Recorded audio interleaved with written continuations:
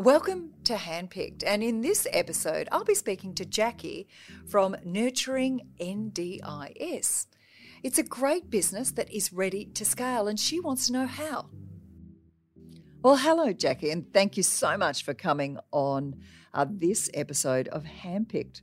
Maybe just to give us a little context, why have you asked us some questions today? Well, I'm asking you some questions because I would just love to pick your brains and get your thoughts on a couple of burning questions I've got about my business. So my business is called Nurturing Your NDIS, and it's designed to help women who are setting up their NDIS services to effectively understand the funding program that NDIS is, how to become a registered provider, and how to manage their services in such a way that it fits the funding model. And that's a bit of an unknown for a lot of people who are setting up their business.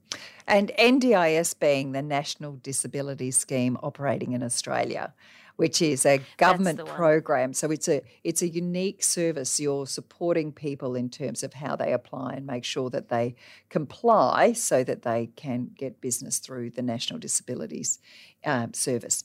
That's exactly right. And it's a little bit of a twist and turn rabbit warren of information. And so it makes it very difficult for people to know what it is they should be doing and how they can be complying. So it's in everyone's interest to have quality services out there. And the struggle for new providers is just to understand the lay of the land and what information is relevant to them. Fantastic. So hit me up with a question. Where are we going to go? Where are we going to take your business? Okay. So one of the challenges is trying not to work alone. So I read somewhere that there's strength in numbers and not enough people are collaborating. And this can be due to a sense of competition and that people should try to keep things a secret and feeling that no one is out there to help them. When in fact the opposite is true, because there's safety in numbers and you can learn a lot from other people. But what I'm interested to get from you, I guess, is how do you go about collaborating with partners that can help expand your service offering or help increase your capacity? You're absolutely right. Back in the day, they used to be enemies and now they're frenemies and maybe they're going to be partners. And I guess what is really important and why professional associations are so successful is because like-minded people get to hang out together and they also have professional development. So in that instance, I would ask the question, is there a professional association for your sorts of business? Because obviously authority, accreditation, and as the governance and the requirements change is making sure that you're up to date. So for me, I would argue, how do people know that you are good? And if so, is there a professional body of which you can also get your professional development, but also people may go to that professional body and look for services such as yourself and you would have that authority. And it might take stretching your imagination somewhat. I remember when we started our business at Red Balloon, I never would have thought that we might join IATA, which is the International Association of Travel Agents, when in fact that was a peak body that we could be associated with and learn a lot from. So there might not be one specifically in your exact space, but I do think that peak bodies can serve people and you can get the education and nurturing you require too. Yes, that's a good point. I think the challenge is because of the spread of work that people do, for example, therapists, support coordinators, community nurses, these people belong to different professional associations. And what's really interesting is that there was a new association created called the Disability Intermediaries Association for support coordinators and plan managers. So perhaps I could look to join that one. That sounds like a great idea. And yes, I understand the variety. I'm involved with Cerebral Palsy Alliance, and also my sister's a speechy. So, and that's at different spectrums. So I appreciate that.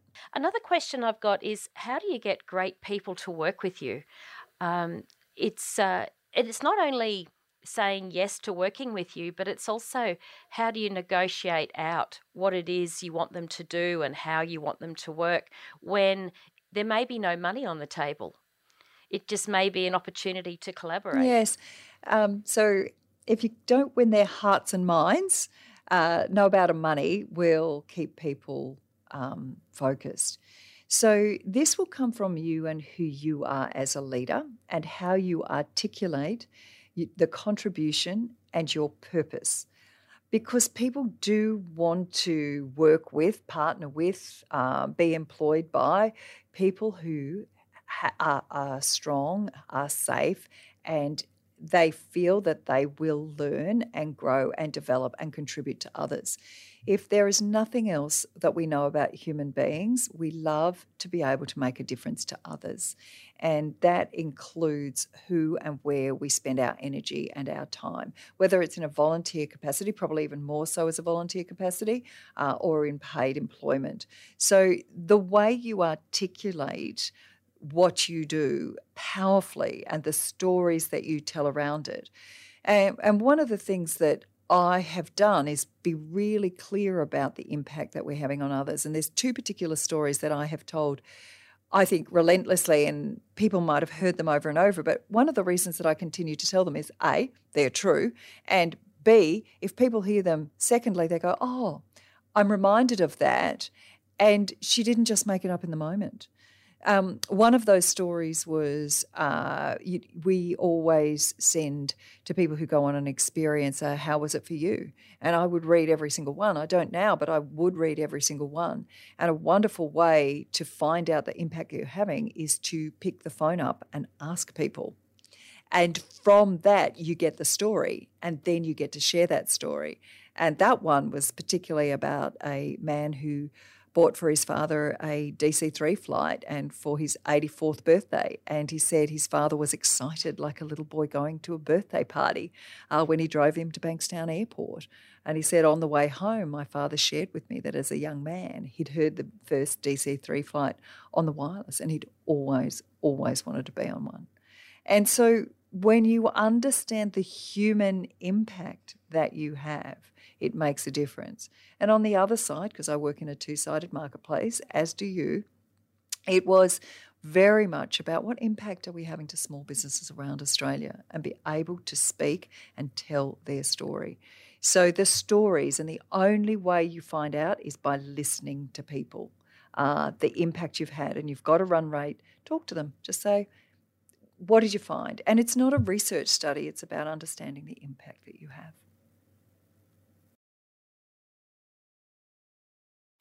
While it makes complete sense and it sounds, insanely simple, it does actually bring back that sense of why should we work together? What is the outcome going to be, and how is that going to help people? Business is a people game, and we sometimes forget it. We do business with people we like.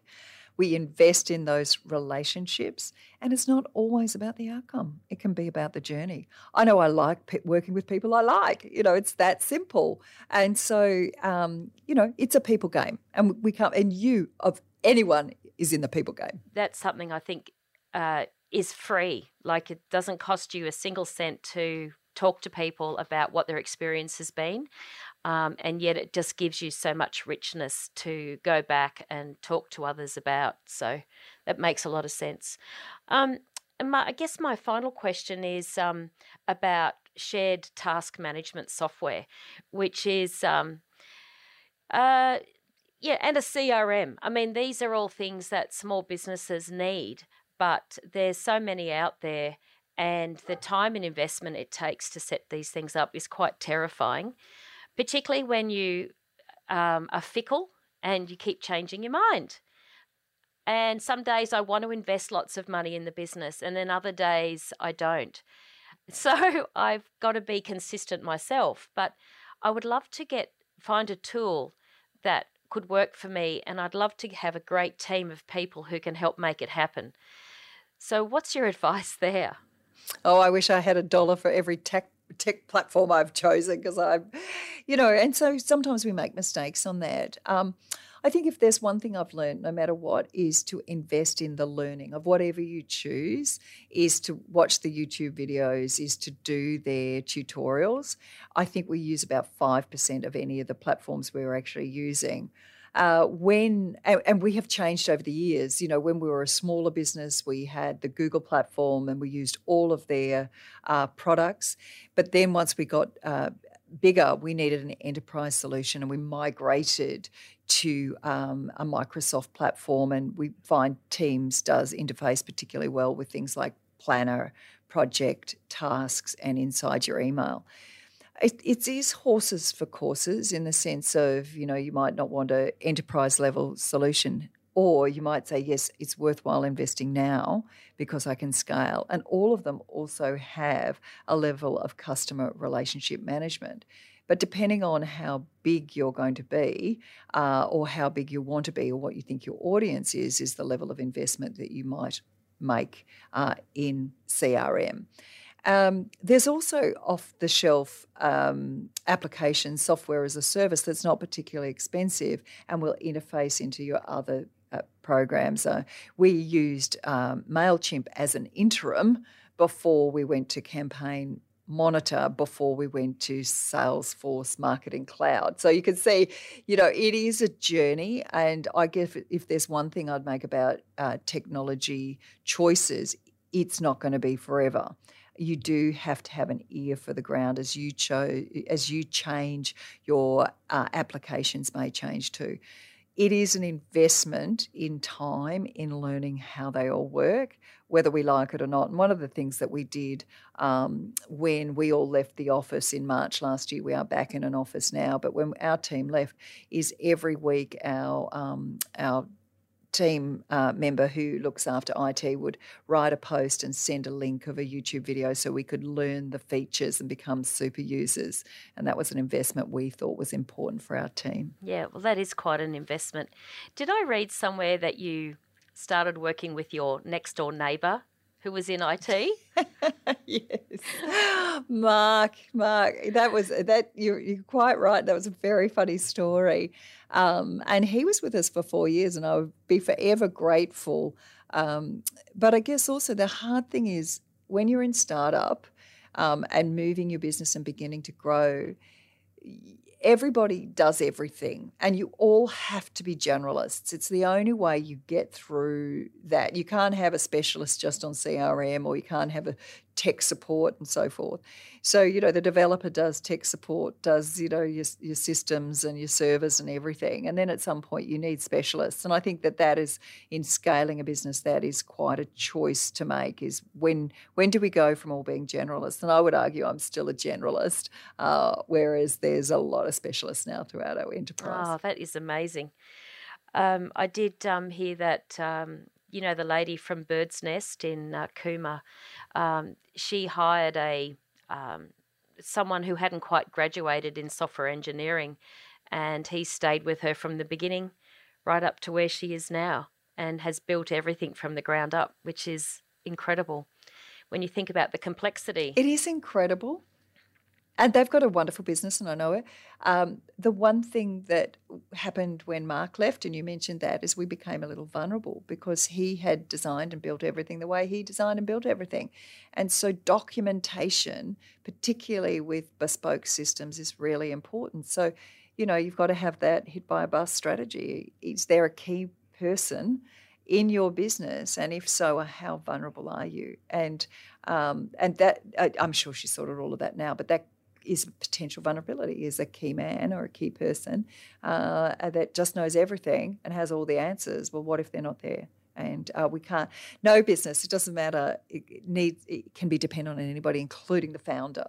If the business is still dependent on a founder at some point, then it's not a business. So, no, if I get hit by a bus, there's plenty of people here who run it much better without me bothering them. Hey, just out of curiosity, do you think that there's any avenue for Red Balloon to have experiences for people with disabilities? Oh, it's a big part of what we do, is making sure that our experiences are certified so that we know the level of ability that the person can have. And we did that years and years ago, and we're just going through a process now of recertification. It's part of our ESG program, our social responsibility program, to make sure that we are 100% inclusive. Now, this does not mean that every experience will be able to take somebody who might be a quadriplegic or wheelchair bound, but that they will know, and or hearing impaired or sight impaired or intellectual capacity. But it is about making sure that that is documented so that people can make that choice themselves. But we have experiences for absolutely everything, everybody, no matter their level of Oh, ability. that's fantastic. I'm really honoured and thrilled to have had a chance to have a chat with you, and I really appreciate all your insights and suggestions. So my So pleasure, I'll be Jackie, and I'm I'll be sorry to taking cut them you off up. there. So my pleasure. The work you're doing is important. Remember, the work you're doing is important. If great people who are really skilled and supporting our community through the National Disability Scheme, and they don't have access and ticking those right boxes, then our society misses out. So I want you to call deeply on your purpose and the impact that you are having on other business owners, other business operations, so that they can serve our community in the most efficient and effective way. Never forget why you do what you do. Oh, thank you so much. Awesome. Thanks a lot. My pleasure. Look forward to hearing more about your journey. Oh, thank you.